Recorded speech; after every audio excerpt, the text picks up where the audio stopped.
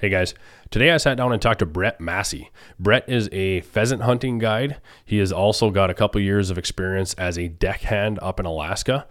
So those are the outdoor guiding world is something that I'm really interested in. So it's fun to ask him about those experiences. I really got to know Brett and his brother Lars out in North Dakota. Spent a lot of time shed hunting, whatever else out there. So this is fun. I really enjoyed it. I hope you do as well. Just a quick note I did want to make. At one point in the conversation, I mentioned that I helped out on some brands in South Dakota, but it was actually in North Dakota. Just a brain fart. Just want to clear that portion of it. Alrighty. Appreciate it, guys. Thank you.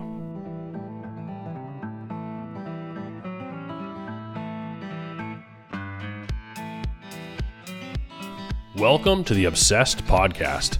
I'm your host, Logan Herkus. In this podcast, we get to meet and hear from folks who are obsessed with a wide array of interesting endeavors. We dive into some awesome stories and look at the mindsets and the psychology of those who are obsessed. Let's go. Morning, Brett. Thanks for coming in. Yeah, morning, Logan. Yeah. Welcome. Here to have you talk about what I'm really interested in is some of your guiding experience.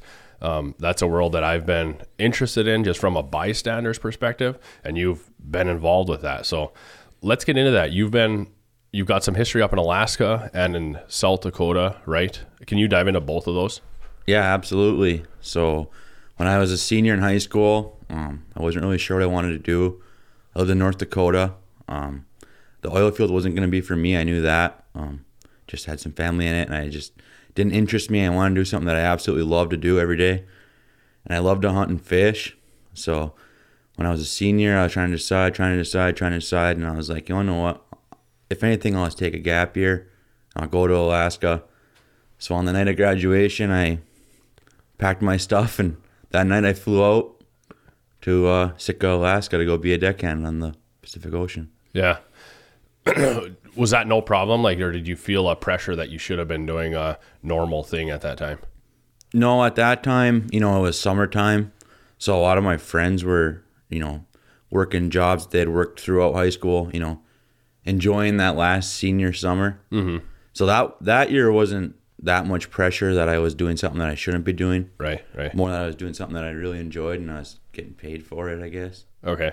So you went up to Alaska. Your uncle Mike and a few other guys have done that. Did you go to the same place? Yeah, I went to the same place, and that's a big reason why I think I was confident enough to go there. Obviously, I was like 18 years old, so I was really scared. Right. I've only been on an airplane once. Yeah. But knowing that Mike had done it and Dave Westa had done it and all these people that I know have done it, Lenny Torla, they had been up there. Yep. It made it easier for me to jump on the airplane and fly up there, I guess. Right. Yeah, you weren't going into uncharted waters by any means, but still a big adventure, right? I mean, you grew up in Michigan, spent how many years in your later teen life did you spend in North Dakota?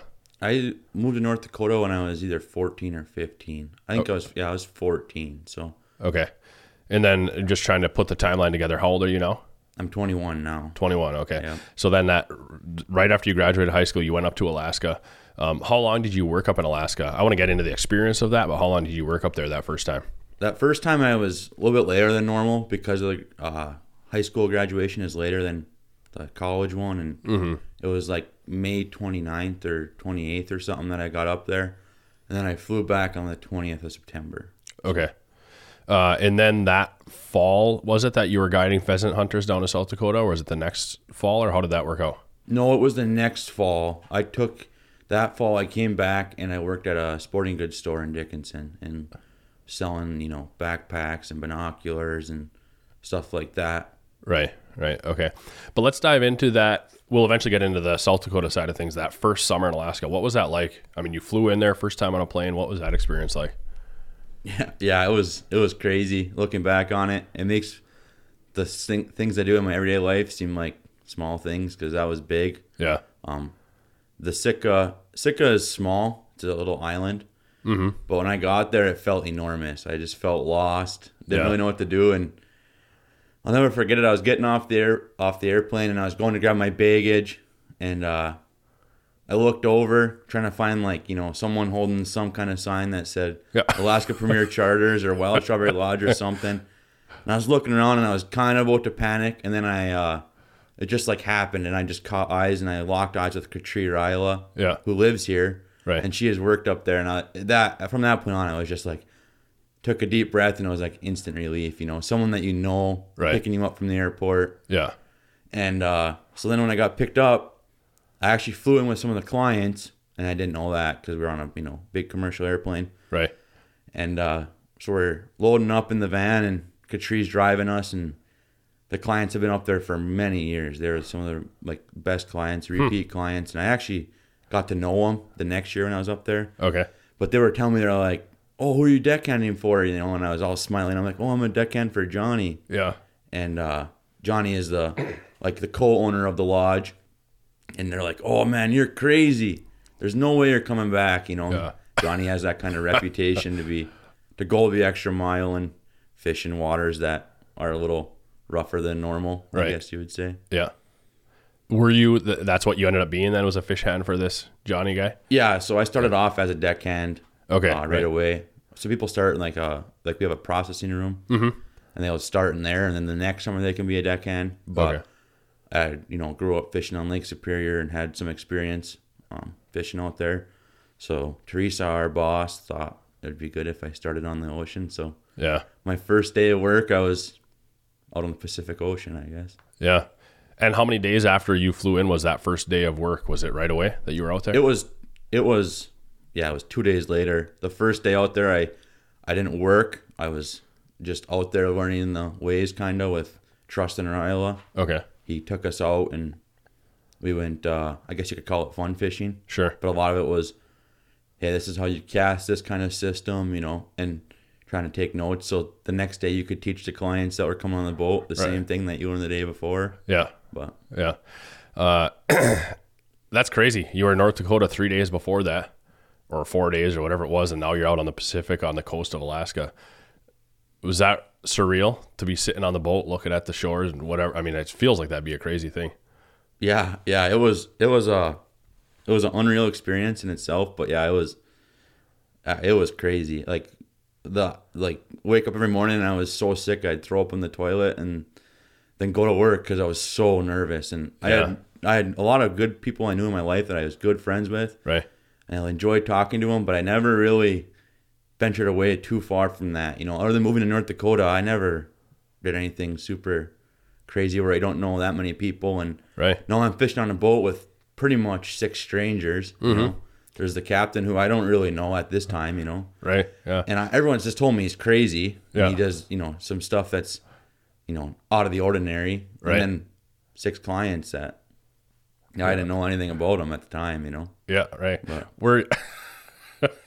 I'm picturing here you're with a Youper background. The scariest part is the strangers on the boat versus the rough seas or whatever else. You know what I mean? But Yeah. The ocean was actually pretty calm that first week. Like smaller waves, and that part didn't worry me that much. Not being able to see land, but the 6 strangers on the boat, man, that got to me a little bit. That funny. Yeah. Did that subside pretty quick? I mean, you're naturally good with people, whether you realize it or not.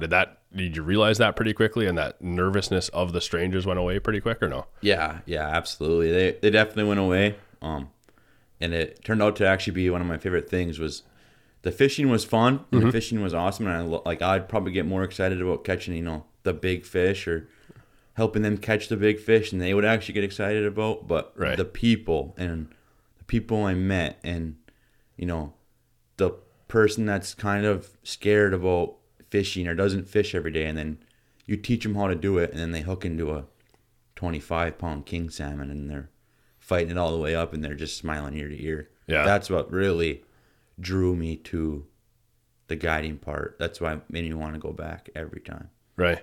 Okay.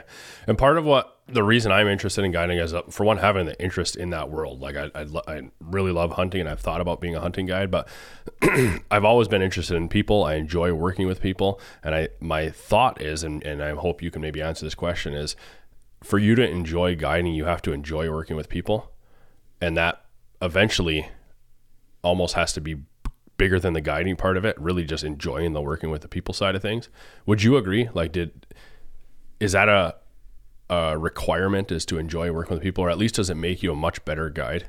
Yeah, I don't know if it's necessarily a requirement, but like what I always said is when people have asked me about it, because I've had a lot of friends that when I come home, they're like, hey, man, how was that, you know? Right. Was it fun? Was it worth it? You know, you're leaving home for however long. Is it worth it to go up there and go fishing? And it's like, you know, the fishing is awesome. And if you don't know nothing about fishing, we can teach you that. Mm-hmm. But if you don't know the people skills and you aren't willing to talk to people and, you know, hear their life stories and stuff like that, then don't bother, because you're not going to enjoy yourself. Yeah, you'll enjoy the days when you get to go, you know, fun fishing with no clients, but that's 2, maybe 3 times a summer. Right. Like, if you don't enjoy going out on the boat every morning and, you know, introducing yourself to 6 new people every 3 days or 2 days or whatever it may be, then I would say that the guiding maybe it wasn't for you. Yeah. Just because the people are what do it. It's what makes it so fun for us.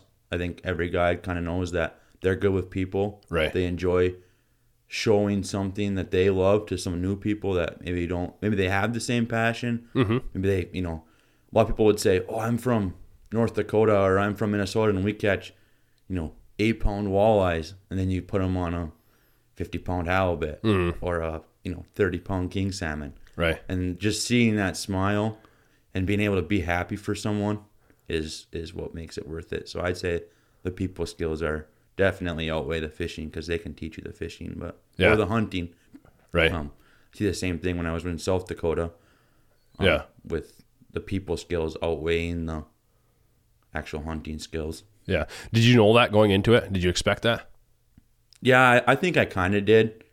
I had never done any guided trips before that, but you know, I'd talked to people and I'd talked to Michael. Yeah. And guys like that who have done it, and I think I kind of got the heads up that if you're a good people person, the fishing will come, even if it takes you a month and a half. Yeah. The skills will be there to be a deckhand. Right. Let's dive into the early days of being a deckhand, but also just what does a day-to-day life of a deckhand in Sitka, Alaska look like? What were you doing in the early days, and did that continue on, and what did that daily life look like?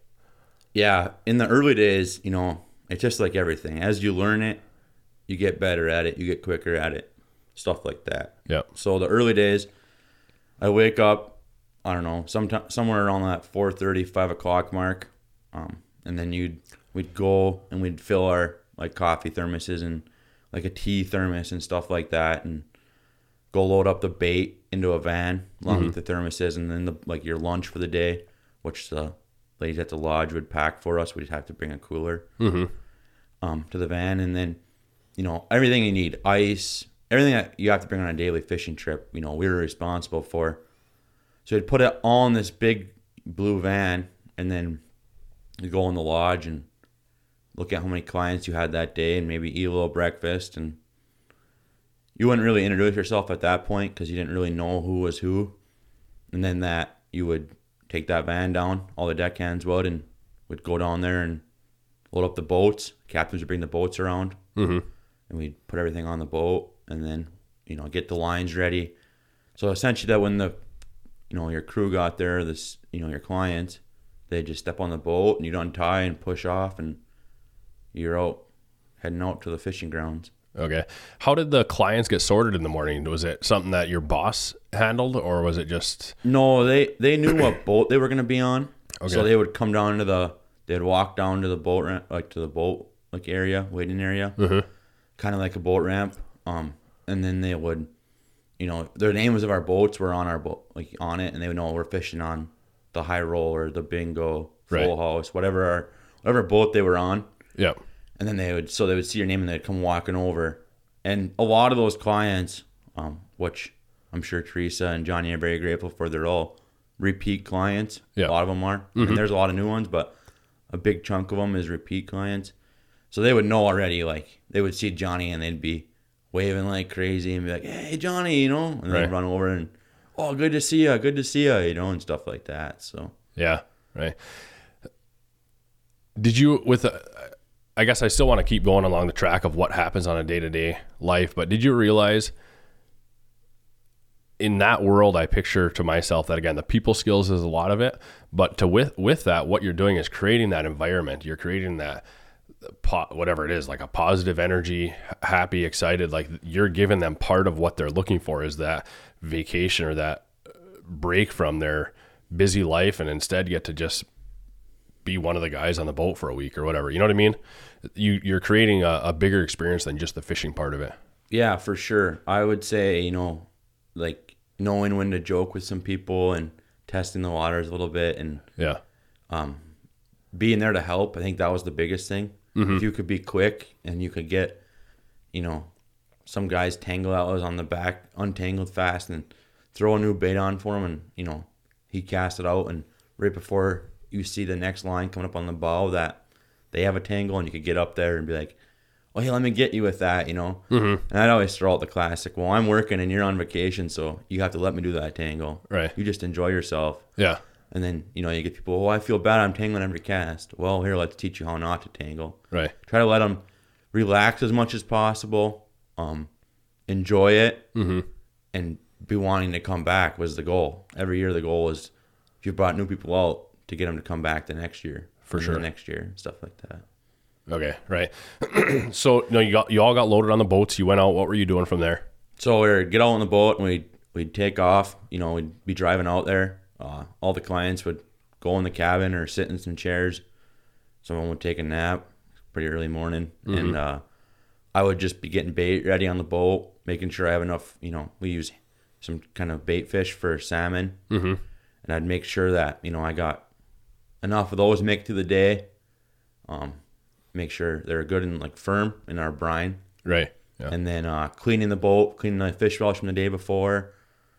And then getting halibut leaders ready, which are just a big circle hook that we'd load all kinds of fish stuff on to try to attract the halibut in. And then once I got that ready, pretty much just wait till we got there and make sure, all the drags are set right. So yeah, when they got there, hand them the rod and they're good to go.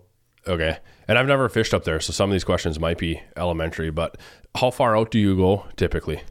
Well, that just depends on the day. Okay. Depends on what you're fishing for, what you're targeting for. I mean, how wavy it is a big factor in it. Okay. But I mean, you could fish 3 miles from where you left, or you could fish probably 17 miles from where you left. Okay. I mean, it was all over the map. On average, I would say you take about an hour boat ride. Okay.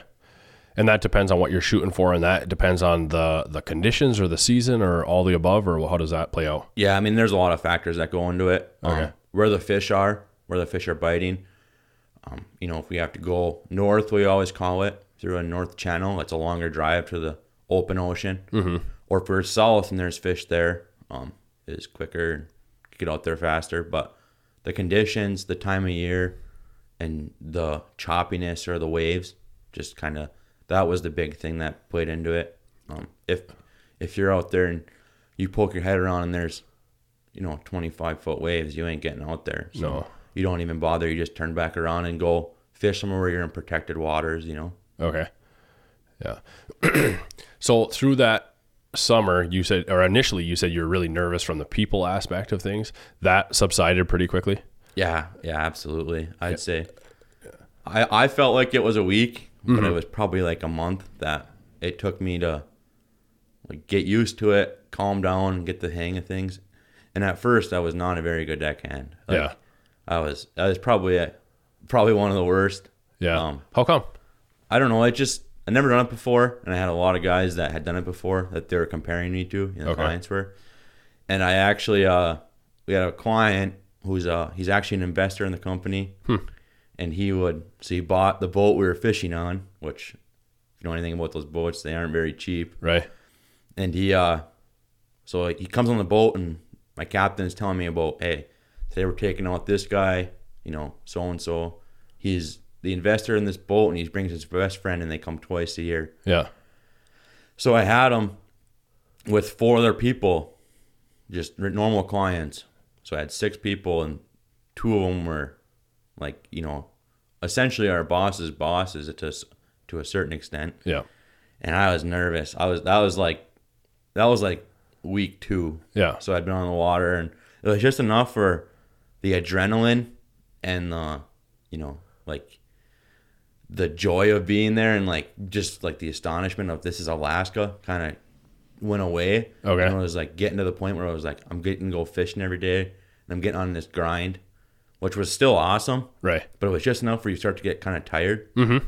And because you don't really get that many days off. For sure. Right. So he was out there, and I remember being like tired and like nervous of him and trying to be like right there for him and helping him because I knew he had fish up there for years. Right. And by the end of it, he was like, told my captain, he's like, that boy will never make it as a deckhand. Really? And that fired me up. And, it got me going.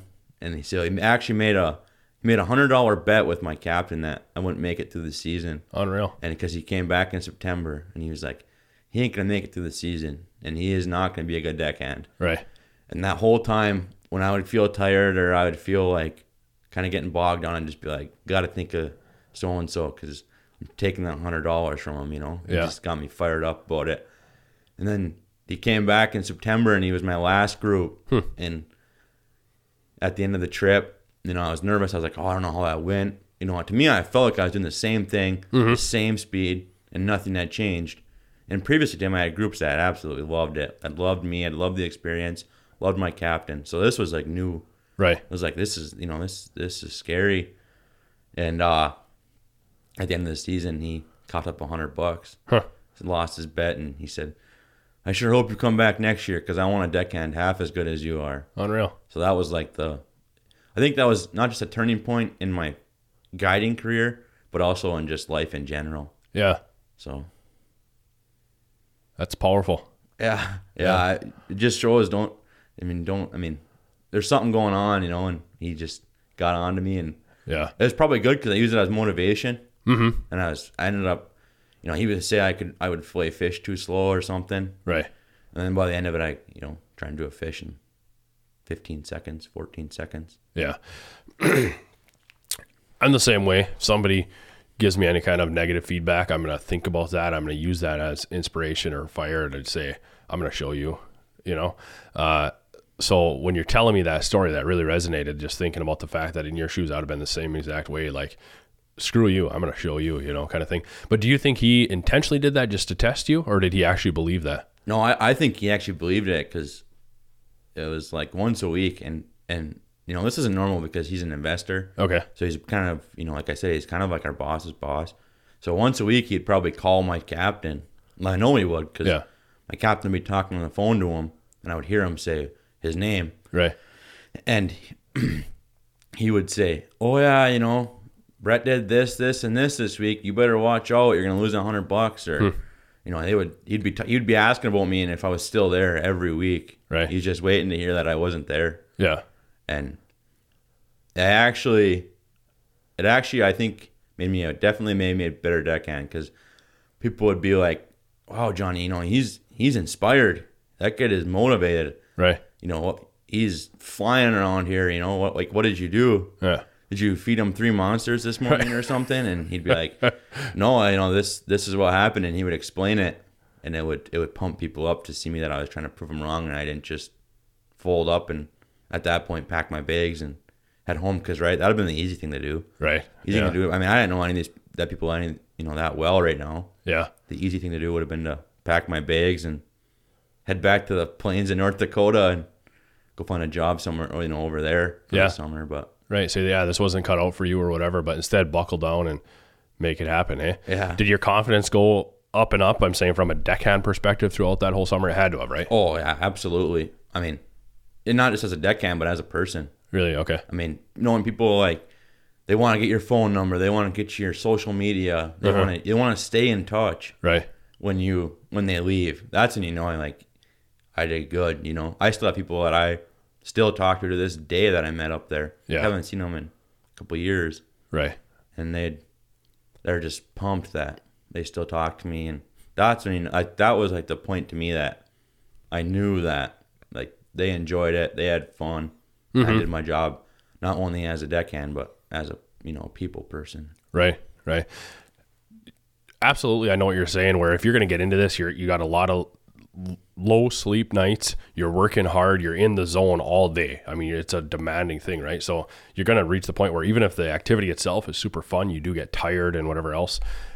Did you get to the point where it started to feel like a job? I mean, it had to have at some point, right? Start to feel a little bit like a job, but did that take away from that whole experience, I guess what I'm trying to get to? Or did it make you leave saying, I don't actually like fishing anymore? Obviously not, you're going fishing right after this. But anyways, I'm just curious how that played out. Yeah, I mean, probably by I don't know, probably like day 15, day 20 in a row, maybe 25. I don't know. It all becomes a wash. Yeah. Maybe it started to feel like a job. But I still would do my best to know, like, hey, these people just flew 18 hours. They're up here.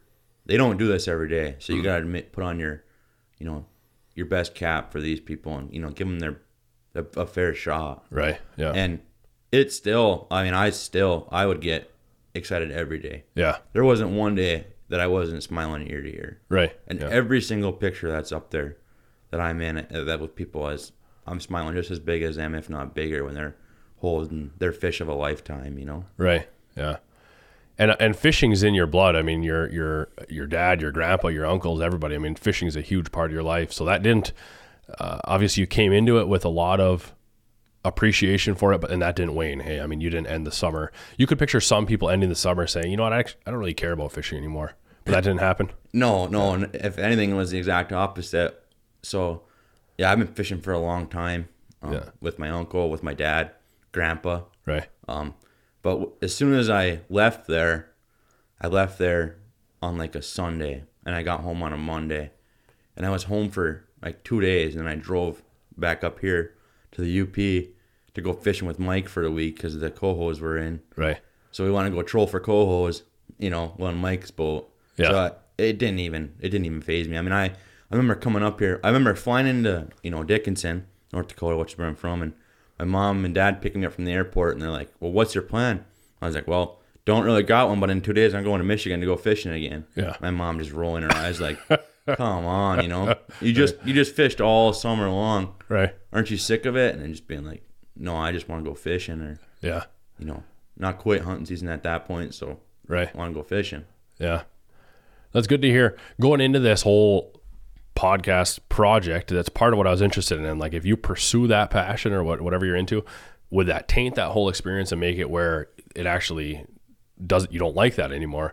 The more I'm talking to people, the more I'm convinced that if you're that passionate about it and you like it that much, you're not going to lose that.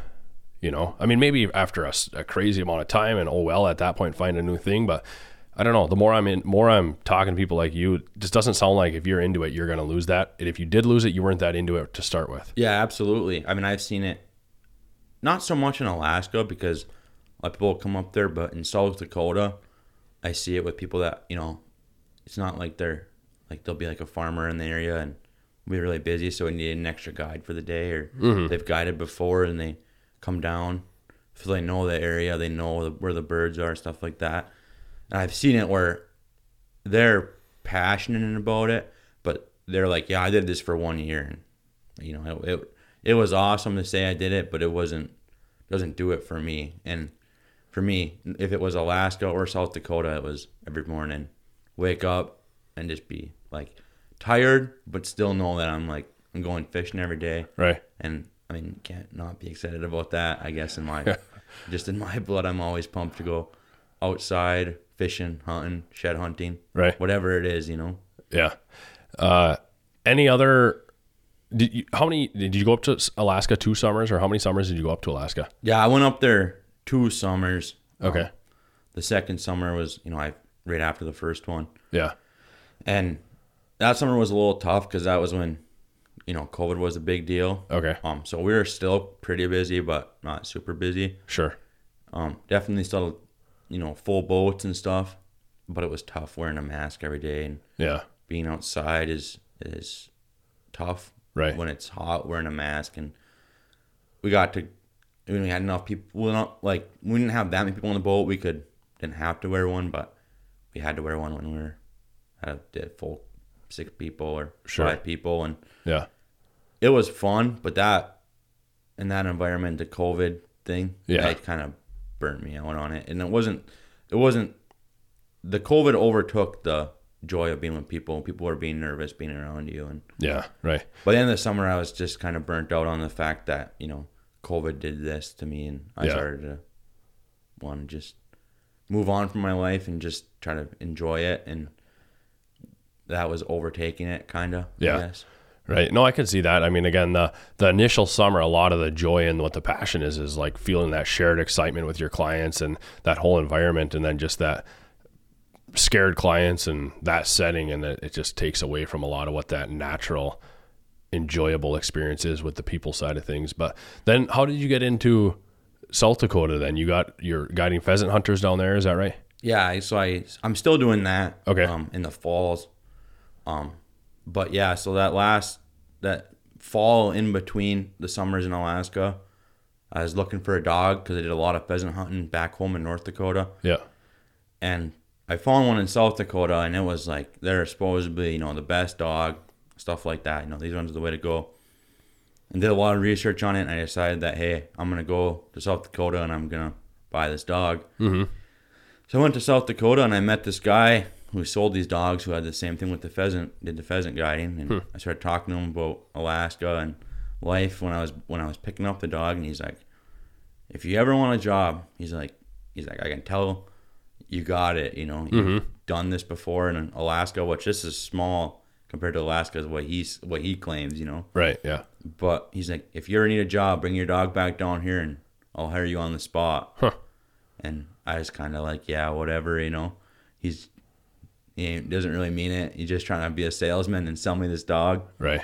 But so I brought that dog home, and he called me up that phone and said, hey, are you still coming? He's like, I don't really want you to come. And I was like, well, no, what? I guess I'll try it, Yeah. So the same thing that happened in Alaska kind of happened there. I loaded up in Dickinson, North Dakota with me, and I didn't have my dog at that time. He was actually down there. And I was like, well, I guess I'm moving there. Yeah. So I packed my stuff and drove.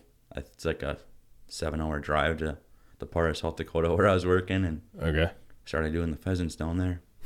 What kind of dog was that you got? So I actually still have, not the same dog, but I have a different one, and they're just a lab and then a German short-haired pointer mix. Okay. So they call it like a hybrid, and yeah, they're definitely, after using them for like 2.5 falls now, working with them and any of the dogs, because I use different ones every day down there. Mm-hmm. They're hard to beat. Yeah. Definitely one of the best dogs I've ever. Definitely, we have a lot of dogs that are the best dogs I've ever seen. Yeah. Do you use yours at the place where you work, and you go hunt with your dog as well? I did the first year, but when I brought him back home, then I was working back home throughout the winter, and I was living with my parents at the time, and yeah, he didn't like the house too much when I was working, and so he had a little bit of separation anxiety and tore a few things up, and Mom didn't like that, so she said, Right. So I got rid of him and brought him back down there, so I could still use him down there, and I still had him down there. Yeah. But then my boss was in Texas, and he had brought the dog down there to do some like quail hunting, or they're hunting something down there. And he just was like, oh, I'm going to bring him, because why not? And I was like, because, he was a pretty good dog. I was like, yeah, for sure, go ahead. Yeah. So I brought him down there, and he's using them, and one of his in-laws or someone that he knows on there was like, hey, name the price on that dog. And he's like, not for sale. Right. Not for sale. He's like, I'll write you a check right now. How much for that dog? And he told him a price, which was just substantially more than I paid for him. Yeah. And my boss is like, okay, yeah, well, sure. I'll call my guide and see what he thinks, but might work out. So Right. it ended up working out that I said, sure, sell it to him. And we had to, guarantee that I would get a puppy this fall, this last fall. And so I could start over. Mm-hmm. And so I got a puppy now, and she's 6 months old. Okay. And that one is in Texas, living the dream with one of my boss's buddies, and he actually is down there right now. So I'm interested to hear from him when he comes back on how he's doing. Yeah. Right.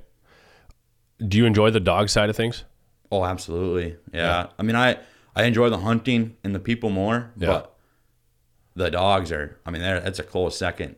I mean, so he runs a hunting business, the guiding, he runs a cattle business, and he runs the dog breeding business. Yeah. So every year we have 25 to 45 puppies running around.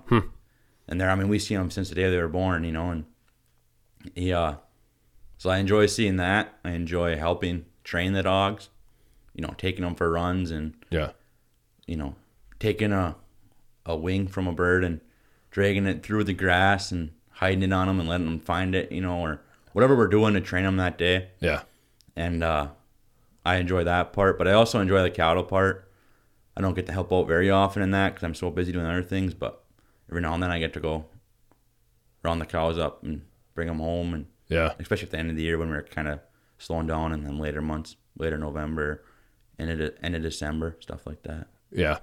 I've helped out on a couple brands in South Dakota and stuff like that. Is that what you're talking about, that? Or I guess end of the year you'd be rounding them up to bring them to different pastures, or what? Yeah. I mean, I've helped them in the brandings in North Dakota. I never actually helped down there, but just because it's more of a springtime activity. Yeah. But yeah, bringing them back to different pastures, or, to their home pastures, what they call it. Mm-hmm. So they're home for the winter when they can feed them. Right. And that, I never want to run cows. I mean, I give ranchers and farmers a lot of credit. Yeah. They're a lot of work, but I just enjoy being outside with them. And I'm sure you see that brandings too. You enjoyed just being there and seeing the whole experience, from a boy from Michigan. I never really got to see that before. No, right. The first ones I did that I helped out with were unreal. I mean, you're out in the Badlands. I mean, depending where the ranch is, but the ones I helped out were out in the Badlands. You're on this, I don't remember, 5,000 acre ranch or 10,000 acre ranch, whatever it is. And you're going round up the cattle on these draws and coolies and whatever else. You're like, how on earth is this going to happen? But these guys know what they're doing, and somehow they get the whole herd moving to this one direction, round them all up and brand them. And it's an experience for sure. Yeah. I enjoy that part of it. And that's, we don't get to do the branding part, but the moving part is, same thing. It just, you're on this huge ranch, and we don't get the Badlands in South Dakota where we do it, but we get a lot of rolling hills and bigger gullies, and it's like you guys are gonna run down there and you're gonna get all those cows together, right? And you're gonna push them up that gully, yeah, right. Yeah. And then they go down there, and it's like they've done it so many times together. They're thinking one step ahead of each other. Yeah. And I'm just in the back, waiting for any stragglers that break free, which doesn't happen very often, but it's just cool to see it and be out there. And I think it's one of the benefits of being the guide down there, because I get to help out with that, right? Because usually in South Dakota, I mean, I don't know if it's ever happened where we haven't gotten our limit of pheasants. Yeah. I mean, sometimes it take all day, but we can usually, me and the other guide down there, there's actually 3 of us, but we can usually kind of communicate, hey guys, what are we thinking? With this weather, where are they going to be? What should we do? Who wants to hunt this, and how should we hunt that, and stuff like that. So usually we can piece it together pretty good, and we can have a little free time in the evenings to go round the cows up, or I've helped go hunting with them, deer hunting down there for them and with them and stuff.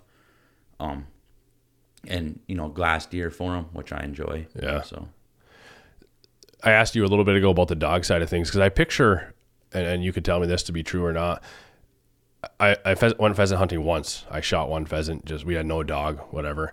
So I haven't got into it extensively, but I picture if you were going to get into it, that the act of pheasant hunting is fun, but guys that get into it long term, it's because they really enjoy working with their dog. Is that true? Or is there people that stay pheasant hunters long term and don't enjoy and don't use a dog? Yeah, I'm sure there's people that do it long term and that don't have a dog. Because I've been pheasant hunting since I moved out there. Yeah. I, not up until recently had an active dog that knew what he was doing, or what he or she was doing. But there is a lot of guys that do it without dogs. But I don't know. I guess it's tough to explain. It's like once you do it with a dog, it's like there's no going back. It's like ice fishing with a Vexlar. Yeah. Like if you just go out ice fishing and you're just no electronics, don't know how deep you are, and you're just fishing in Grandpa's spot where you line this tree up with that hillside and drill a hole right there. Right. Or else you get the Vexlar and you're like, okay, I can see the fish down there. I know there's fish here. Yeah. it's like a game changer. Like every time I go ice fishing, I want to have my Vexilar with me. Right. Yeah. Or, my electronics on the boat or stuff like that.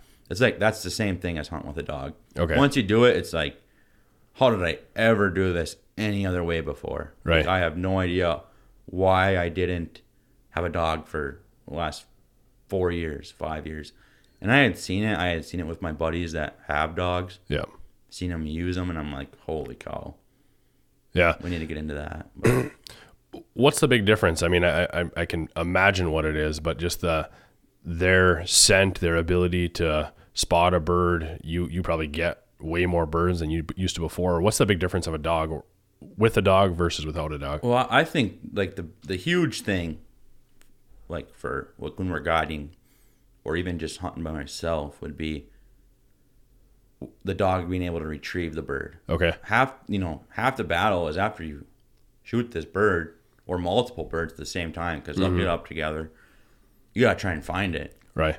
And long grass, little cedar trees, buckbrush patches, stuff like that. Boy, it's tough. I mean, Yeah. a pheasant isn't very big, and to see it can be hard.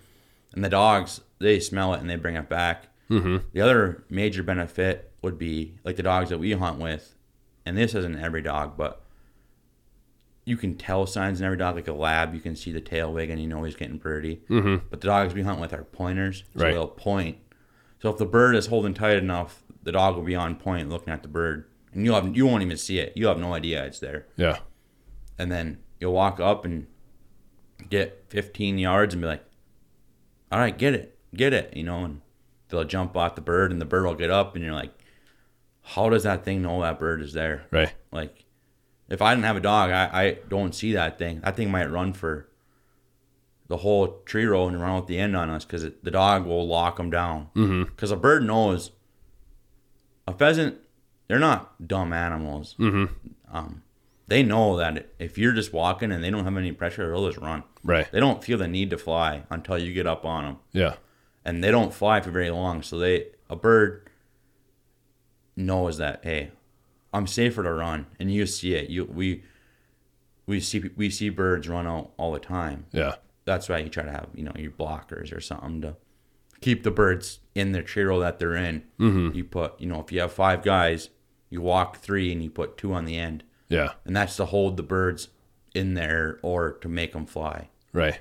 And the dog does a good job at that too, because it catches up to the bird and then it locks onto it, and that bird's thinking, I don't know what it's going through its mind, but it's like, this dog's on me. I'm not outrunning this thing, because the dog will catch me. Right. And then it's like, well, then I need to fly. Well, then it flies, and you're waiting for it, I guess. Their minds are waiting for it. Right.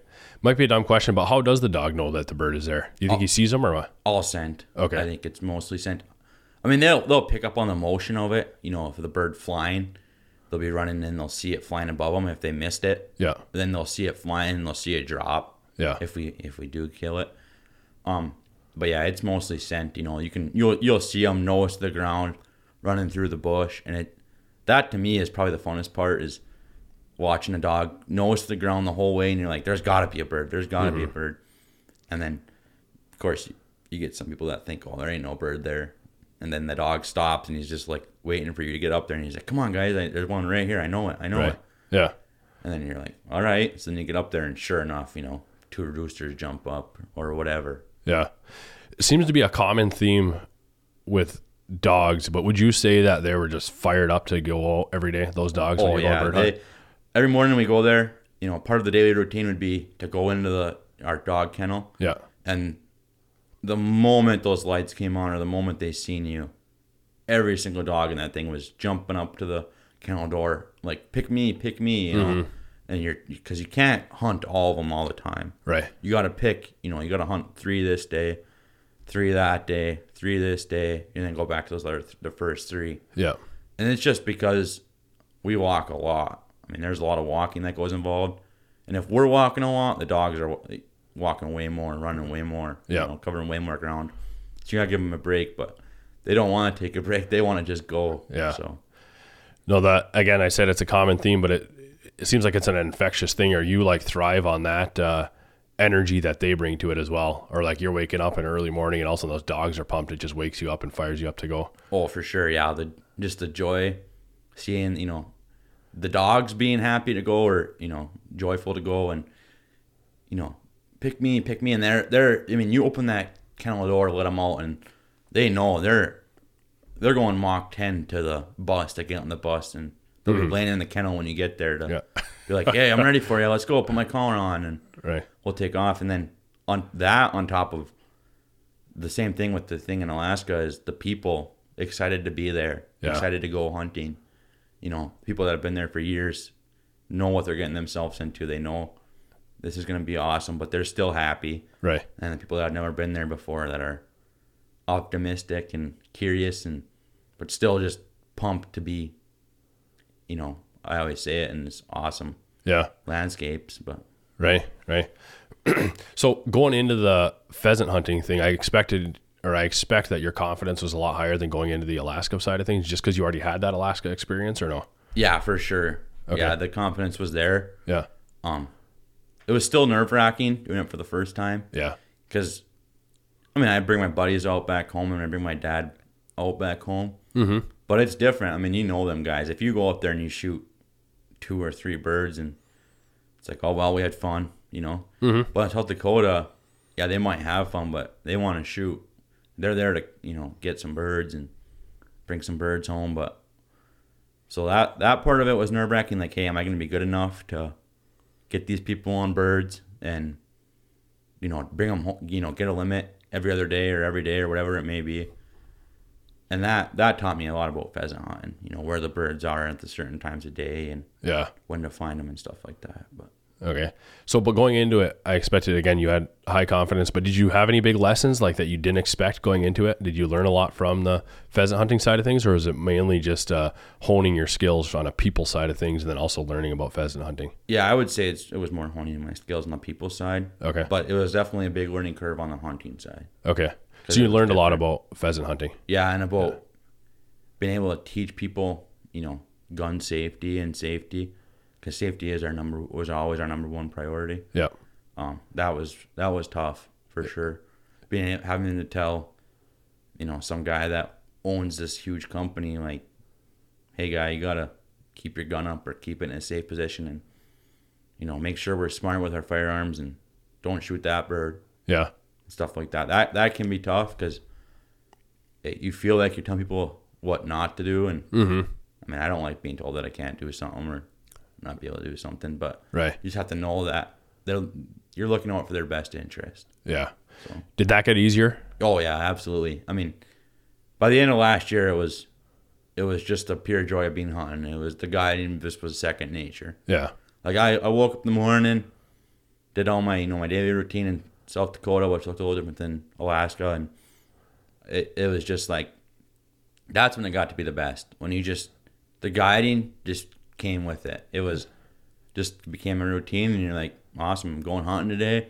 Go and pick out what dogs I want, and I'm gonna try this new dog with this dog, and we'll just go out there and we'll have a great time. And that's when it became it's awesome. It's an unreal experience to be out there and be hooting and hollering because we don't carry a gun. Right. We're just picking up birds and holding our collars for the dogs, making sure they're staying close and stuff like that.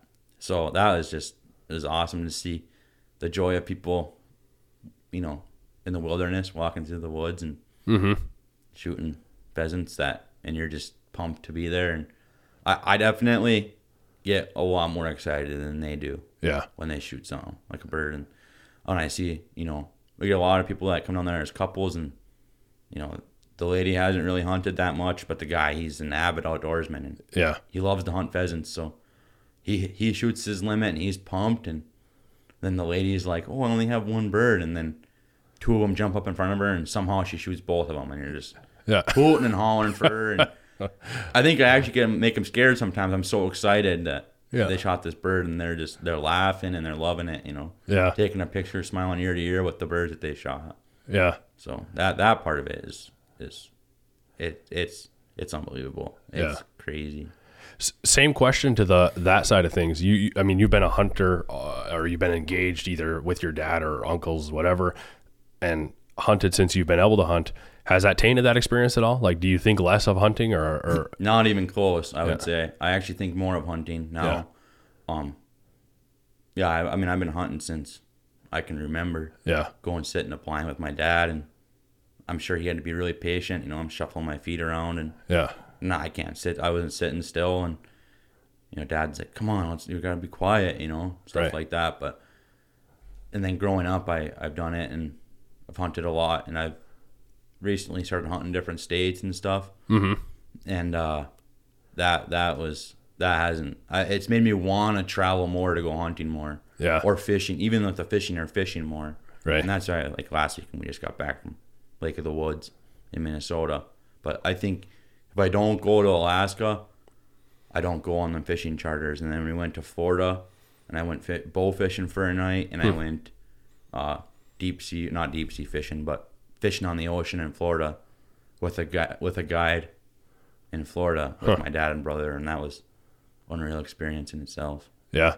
Your whole family has and like a lot of people up here, right? So it's not super unique, but it is fun to see, as you guys just have a history of the outdoors. One of my favorite stories are when I got to meet you and your brother Lars. I don't know if you remember this, but I seen you guys at a family get together because you're related to my wife, and you guys just met me, and you said, Lars, I think, looked at me like, "You got a snowmobile?" I'm like, no. He's like, "Michael does." I'm like, I didn't cut the mustard because I didn't have a snowmobile, but his uncle Mike had a snowmobile, you know.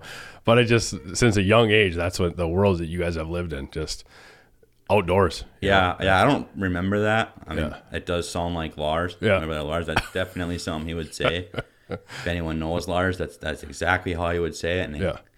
But we see it, you know, my Uncle Mike was a big part of my growing up, for my love of fishing and hunting. I mean, I remember going fishing with him on Twin Lakes in his, you know, little 16-foot boat, and he would let me reel every fish in that he caught. Yeah. And now his boy, Andrew, he has, you know, 3 kids, but his oldest is a boy, and I think he's just about 5, or if not, he is 5, but I'm the same way, you know, we're ice fishing, and he was out there, and he's just talking, and, you know, everyone's ear off about how he loves fishing and everything, and you catch one, and he's yelling at you, "Let me reel it in, let me reel it in," you know, or trolling on the big lake, and I'm reeling one in, and he's like, "Oh, I'll reel it in," and you let him reel it in. Then he's yelling at you, "Get the net, you know, get the net." You can just see Michael's passion for the outdoors, and, you know, I'm sure me and Lars have influenced him, and my dad has influenced him some. Yeah. That he's going to be the same way. He's going to love every part of fishing and hunting, because he already loves it, and he's 5. I mean, it's just going to grow, I'm sure. Yeah. And obviously, as a kid, you're going to be into what your dad is into, but it's almost genetic. Like, you can't even fake it. Like, went fishing with Mike last summer, and Andrew was... we didn't catch any fish. We got skunked, and the whole way back, he's like crying, "We didn't catch any fish." He was all sad, you know, but just so into it. Yeah. I mean, I don't get skunked with Mike very often. He's a really good fisherman, but yeah, that is definitely Andrew to a T. Yeah. And, you know, it's sweet to see, you know, for Mike and for Andrew, that he gets so pumped about going fishing, because if I was that passionate, I mean, I don't know, I don't think I was that passionate at that young of age. Yeah. But growing up, I was, and I mean, I went to Alaska, and I went to South Dakota, and I'm still going to South Dakota. So what's he gonna do with his life? You know, I mean, he's gonna do something that's gonna be big. I feel it, and he just loves to be outside, and he always has. So right, especially with Mike there, giving him all the opportunities. But I'm curious. You said you're going to school right now for HVAC, right? Yeah, I am. Yeah, going to school for HVAC. And I think that's obviously good, right? To better yourself and make a better future. And is that what that is just trying to think of a long-term career side of things, or what?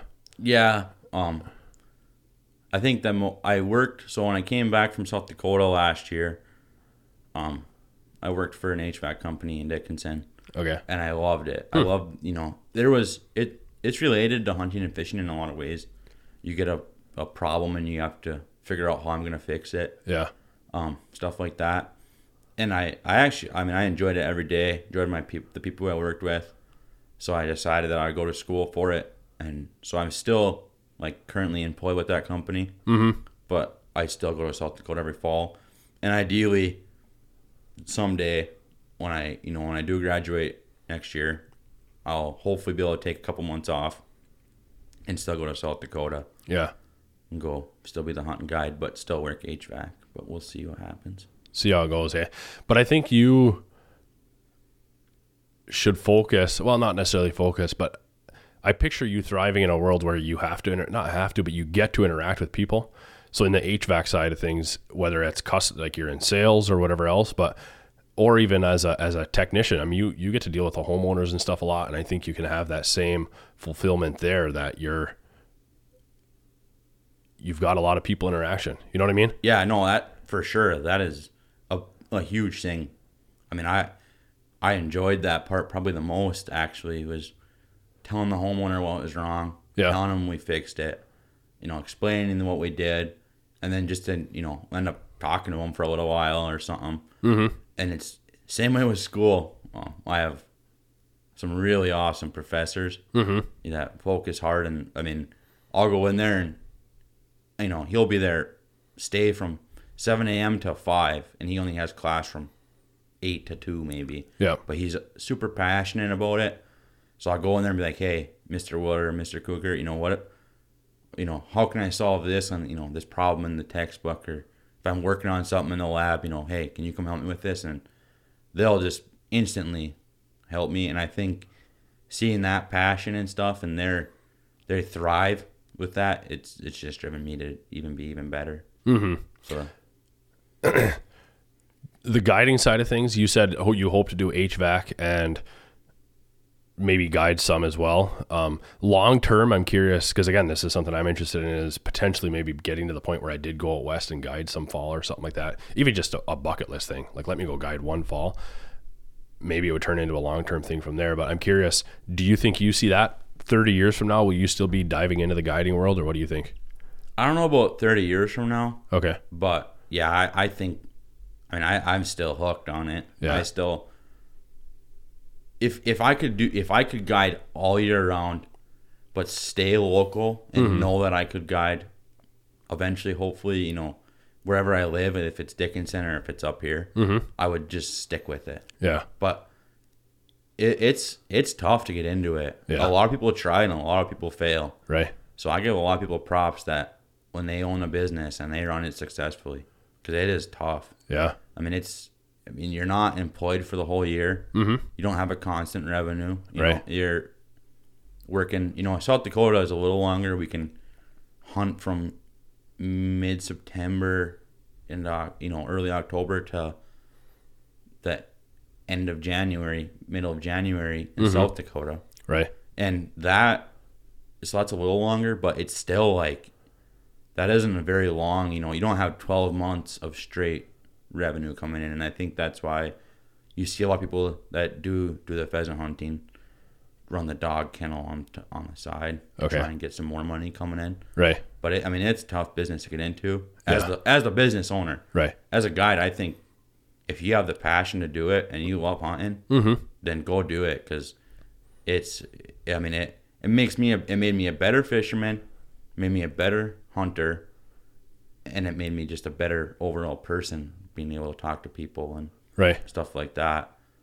But so for everyone that wants to do it, go do it. Yeah. It's unbelievable. It'll be scary at first, but you're not alone. Everyone else that starts is scared, and for me, it wasn't even like I needed to get paid.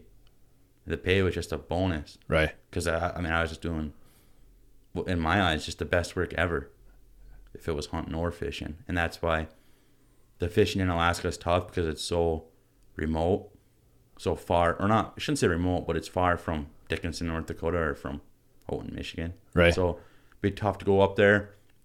And then it's such a big commitment. South Dakota, if I had a weekend off, I would just drive home. Right. But, and that part would be easier with a family. Whereas, to fly home from Alaska for a weekend is just silly. You know? But 3 ways that I think you could make it happen. I'm thinking about you being a guide and having your own business someday. One is getting your finances in order up front. If you don't have a bunch of big overhead to take care of on your personal side of life, you can afford to make it on less money, right? So that would maybe sink the next guy, then you can still make it and you're okay, really just budgeting out correctly. But also your people skills is what will separate you. You know what I mean? Yeah, for sure. I mean, that's for any guide, really. Yeah. Like, obviously, you have great people skills. I mean, we bought a couple cars from you, and when you used to work at Sachs Motors in Dickinson, and obviously you're doing really well for yourself in real estate. Yeah. I mean, but that's not, maybe you're not the best whatever that you do, but your people skills are what makes you want to come back, and I think you'd be an awesome guide. Yeah. I appreciate that. I really think I would enjoy it, but I'm thinking along the terms of you is that if that's a dream that you have, that if you could guide you around, I really think you could make it happen by one, again, the finances side of things. Two is the people skills will separate you. So you say it's tough for a lot of people. A lot of people don't make it, but a lot of people don't have what you have. That's people skills side of things that will exponentially grow your business and get it to the point where you can make it work. But the third side of things I think I'm thinking about, and I guess kind of goes into the finances, is being creative. Like, do you have other revenue streams? That's what you're talking about with the dog kennel side of things, right? But also, is it you do HVAC for 4 months a year on your off season, or you're diving into other areas that you didn't think you necessarily would, or maybe some YouTube side of things and ad revenue or whatever. I think there is a way that you could do that. If there was a way, would you really want to do that? I think there is definitely ways, and I think it's kind of what I'm doing. Okay. I mean, going to school is an investment in my future for HVAC for sure.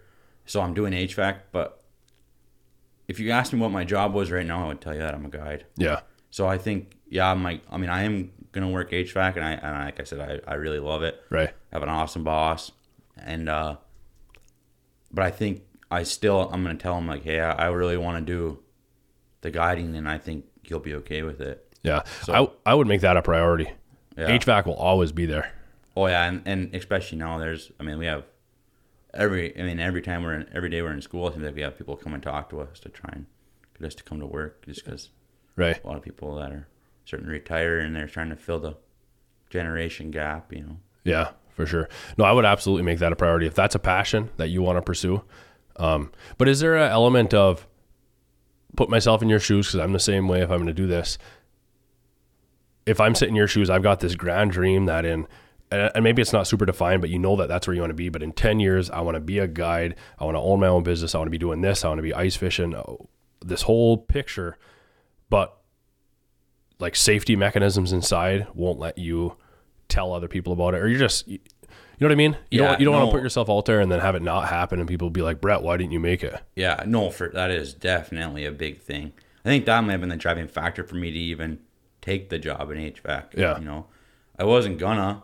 I was just going to wait to go back to Alaska or, back to South Dakota, or, there was work I could do down there to keep busy, if it was helping with the dog kennel and, building some stuff for them, helping them put, we're adding on to the lodge and stuff like that. But I think that was definitely, the safety net, but kind of what we talk about, and I think that was the main reason I might have went into HVAC, because I was like, if I stay with HVAC my whole career, I'll probably be super happy. Right.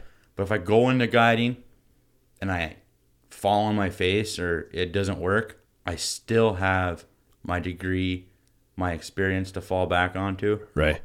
And I have a cousin who lived in North Dakota for a little while, and now he's moved back, back and forth between, Michigan and North Dakota, which is a pretty common theme. Mm-hmm. And his dream is to open a snowmobiling guide business in the UP. And I just tell him, I'm like, hey, you just got to go for it, or, you got, like, it's going to work. I can feel it. He's great with people. Right. But it's like, well, maybe I should take my own advice, Yeah. But, yeah, it is tough. I'm sure he could tell you, and I can tell you, it is. It's nerve-wracking to want to, you want to do it, but it's definitely a big risk. Yeah.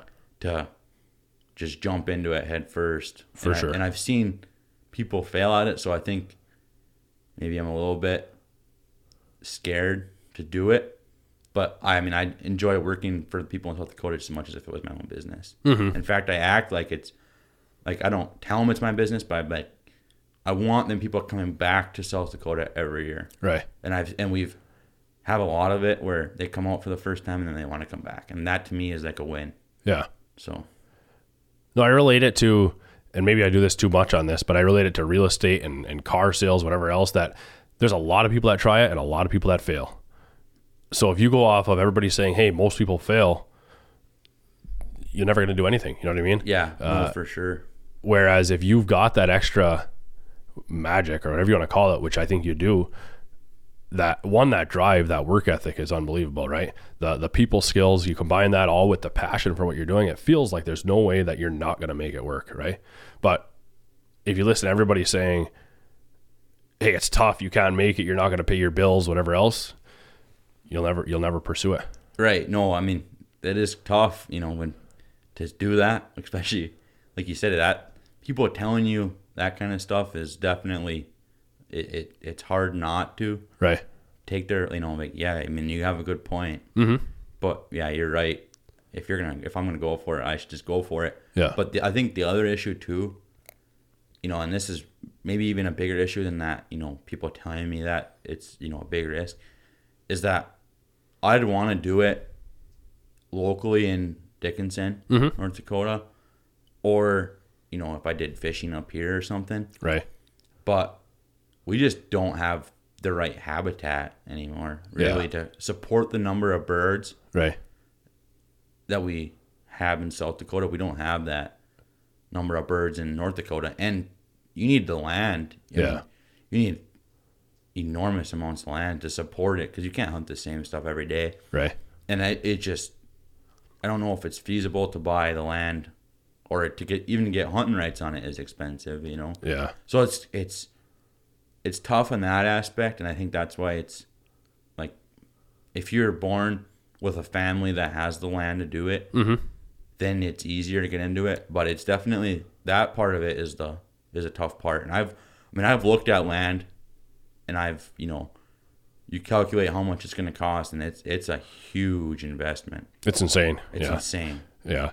What about, though, I could picture a slow and steady wins a race. Again, even doing something up here, for example, there's a guy, Uper Outdoors, I think, or something like that guides in the UP. I think that's his full-time role. John Ron, or I think, you know who I'm talking about? I know we were talking about, because me and Michael have talked about him before. Okay. But I don't remember his name. I know he does fishing trips. Right. Yeah. On Lake Superior. So you could get into that world. He's proven, right, that it's sustainable. Absolutely.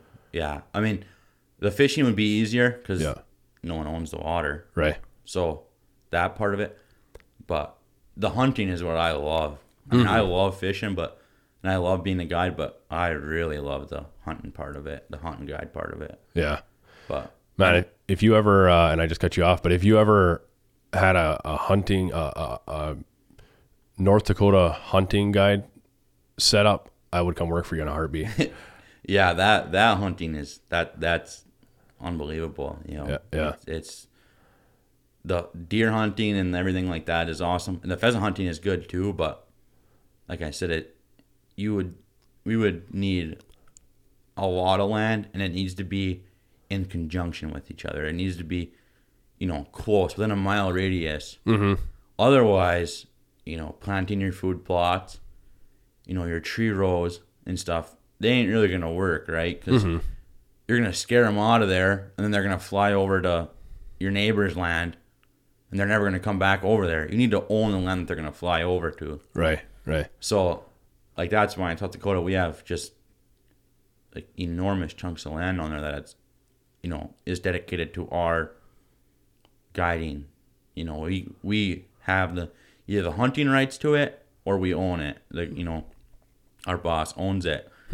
And that's the part that it's cool to see. His dad was a farmer. He grew up on a farm. And he loved it, but he wanted to do something a little different. So he turned it into a huge pheasant operation. And that's, I think, was what it would take to be able to become the pheasant guide. Yeah. the hunting part of it. But. Right. So it might not be super feasible at least at first to enter in that world. Right. But again, maybe different avenues, the ice fishing, fishing. No, for sure. That part of it would be easier to get into, the ice fishing. Yeah. Or the hunting. And I mean, I've taken a lot of people out. In North Dakota, there's a disabled veteran that I met, and I mean, I have the most respect for him ever. Mm-hmm. I mean, what he did for us is the reason why we can be here talking, right? Mm-hmm. So I tried my best every time I took him out to be like, hey, you know, he loves to fish, but he just wasn't able to do it. Mm-hmm. And so I brought him out, and it's just, you know, ice fishing mostly for him, and it just to see him catching fish is just it brings back the Alaska memories, you know. Yeah. Just the awesomeness of it, to see him smiling and so thankful that someone brought him out fishing, and they, you know, he hadn't been out for a long time, and he was just so pumped to be out there, and even just to be out there was a win for him. And then we didn't have a super good day fishing, but to catch a few walleyes was just above and beyond for him, you know. Yeah, for sure. So again, I'm not trying to say that you should be out taking $1 million loan and diving headfirst into it, but just saying, if you're passionate about it and you're excited about it, I think just continue pushing on that. See where it goes. See where life takes you. Yeah, I have not lost it for sure. I still, I am in the HVAC industry, and I do enjoy it, but I still have that drive, right, and that passion, and someday I want to do it, and I keep saying someday, but I know I will. I'm never gonna stop until I have it, even if it's living up here doing HVAC and just having, you know, a boat that's, you know, average or just a little above average, and I take people out every weekend. Mm-hmm. No matter, you know, whatever it is. I think guiding will be a part of my life for years to come, in some way, right, some shape or form.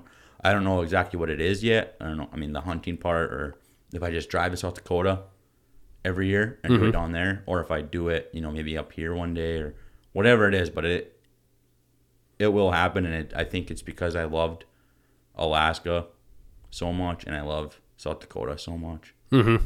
So. And there's absolutely benefit in the safety net, right? The HVAC side of things, and working that and having that skill. But I just don't think you can let again, there's benefit in it, but my advice to you, because I could see myself in your shoes thinking the same thing, is don't let the rest of the world hold you back. You know what I mean? They're all going to have their concerns for you. They're all going to have saying you can't make it, you can't do this, you should be doing this. This is the conventional way of doing things. And that I think what's cool is you've already proven you can pursue passions that are outside of the conventional way of doing things. Yeah, no, I mean, I think you're right that I'm not going to let people tell me what to do. Yeah. And I was not pressured at all to say, hey, my parents have been awesome. They haven't said, hey, you need to get a job, or you need to go to school, or you need to do this, you know. And that definitely is able to help me go to Alaska and go to South Dakota and do all these just unbelievable adventures. But it's still, I'm still going to do it at some point, like something. Yeah. And I don't know if it's going to be fishing or hunting, but it will. I mean, it'll be a part of it for sure. And a lot of it is my dad, to move to North Dakota when he has 3 kids, and we're all in school at that time, middle school, and, you know, still in elementary school. My youngest sister, my only sister, but my youngest, and to just pack everything up and be like, I'm moving to North Dakota, you know, that's unconventional in a way. And I think seeing that, and, you know, I've definitely thrived in North Dakota. I love it. I've loved the hunting, the fishing, the people I've met have just been unbelievable.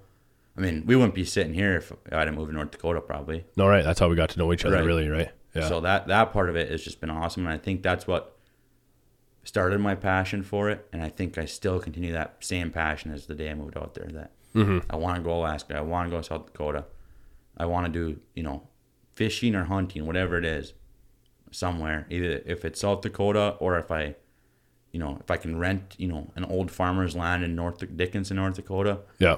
and run it for them, as a pheasant guide or something. But I'm still keeping my options open, and I think that's why HVAC came into play, is to have my options there and to know that I can have steady income if I choose it. Mm-hmm. Right? No, I didn't. I guess I should clarify too. I didn't think that you are losing that passion or you're planning on getting out of it, but I just felt like maybe being in your shoes, I could use a reminder like, hey, lean in on this. Like, this stuff is awesome. There's not an age where all of a sudden you have to start being a conventional adult, or there's not a point in time where all of a sudden you're not allowed to do this anymore. You know what I mean? No, right. No, for sure. Not, and I don't feel like, that doesn't bother me, having that safety net. I don't need that. Right. I don't have any problem taking a risk. Yeah. And I learned that from flying to Alaska when you're 18 and driving to South Dakota when you're 19 by yourself and not really sure what you're getting yourself into. Right. I want to close two things. One is, any advice to anybody else that's thinking about getting into guiding, and you can answer these either direction. But then two is just any fun stories, favorite stories, crazy things that happened, Alaska, South Dakota. So two sides, whichever avenue you want to get into advice first. Yeah, I think we'll get into advice first, and I think the biggest advice is like what we've been saying this whole time. Yeah. Like, if you think you want to get into it, but you're just too scared, or you feel like you need that constant go to work 8 to 5 every day, 40 hours a week, or whatever it is, but you have the passion to be outside and you don't mind being outside and you love to work with people, then just go for it, because it can teach you so much as a person, as an employee, and it can help you. Like for me, it made me into an adult really fast. Yeah. Right. And that, I think it's same to be said when you graduate high school and then you go work your first real job. I think that's a big maturing process. But when you graduate high school and that night all your friends are going to a big bonfire, but you can't go because you have to literally run home to grab your bags to drive to go to an airplane to fly out. Like, that was huge. Yeah. That made me grow up fast, Right. And that part of it, people that want to go into it, it's doable. And I've proven it. I was scared the whole way. Mm-hmm. The whole flight there, I was terrified. Right. And the same with the drive to South Dakota, I was terrified. Yeah. Like, I remember driving to South Dakota and being 15 to 20 minutes away and just being sick to my stomach. Yeah. Having to pull over and being am I really doing this? Right. And then same when I landed in Alaska, I remember just being like I've talked before, I guess, before I seen Katrina the first time, I was like, oh, this is terrifying. Mm-hmm. But it's doable for sure. So if you want to do it and you have the passion, there's no time like the present. Yeah. Really. And I've seen it get better with the whole COVID. It's gotten better. Yeah. Starting to kind of die down, and people are starting to go back on those trips. Mm-hmm. So it's starting to get busy again. So it's a great time to go. Yeah. And then I guess for a story would be, actually happened to me personally, but we were out fishing one day. Well, our group canceled last minute. We didn't know. So we took some staff people fishing that day, and I was on day I was working a lot of days in a row, and I was tired, and I was telling my captain, let's just sleep in, let's just not go. We don't need to go, and let's just take a day off and we'll hit it hard tomorrow. He's like, no, let's go fishing. We stay on the grind. All right. Well, then obviously it didn't take me long to say, okay, let's go fishing. Yeah. So we go fishing, and then we have, I think there was 5 of us on the boat, and we drive out to the spot and we're fishing, and we started catching a few salmon and a few halibut, and we're having a good time. And it ended up being all day I was just this is awesome. Why was I ever even doubting this? And right when I thought that point, I was like, why am I even doing this? This is awesome to be out here. Why would I ever even say no? Right. And it wasn't 5 minutes later, I caught the biggest halibut of my life. That was right around 80 inches and weighed 220 pounds. Huh. Fish bigger than you, and Yeah. you're just man, that ain't a sign, that I don't know what is. Right. Just why ever even think about it? Just go for it, you know? Yeah. But that was just a part to me that was like, that just was the part that sealed it, was like, man, this is awesome fishing. Or, you know, I've had stories just like that. I mean, I could go all day long. Yeah. Stories about even the hunting. Then there's awesome things that have happened, you know? And it's like, why ever even doubt it? This is awesome. You know, I love what I'm doing, laughing all day long, and you're getting paid for it. Yeah. Just unbelievable experience. But Right. I told you that was my last two questions, but one more. When you got into the Alaska side of things, you were warned about Johnny, your captain, but was he, I get the impression it went well. Oh, yeah, he was definitely out of the ordinary. Okay. But I don't know why, but we kind of clicked. Yeah. And it ended up being a good experience. I mean, he was goofy, and there was many times when he got on my nerves. Yeah. But I mean, I'm sure I got on his nerves, right? You're two people working together every single day on this boat. Right. So there was times he got on my nerves, but there was time I got on his nerves, but there was many good experiences. We were both laughing and having a good time. Yeah, I mean, anyone that knows him knows exactly what I'm talking about. Yeah. But yeah, it was definitely warned about him, but it definitely went well. Yeah. It was an awesome experience. Yeah. And I think I tie that back into you.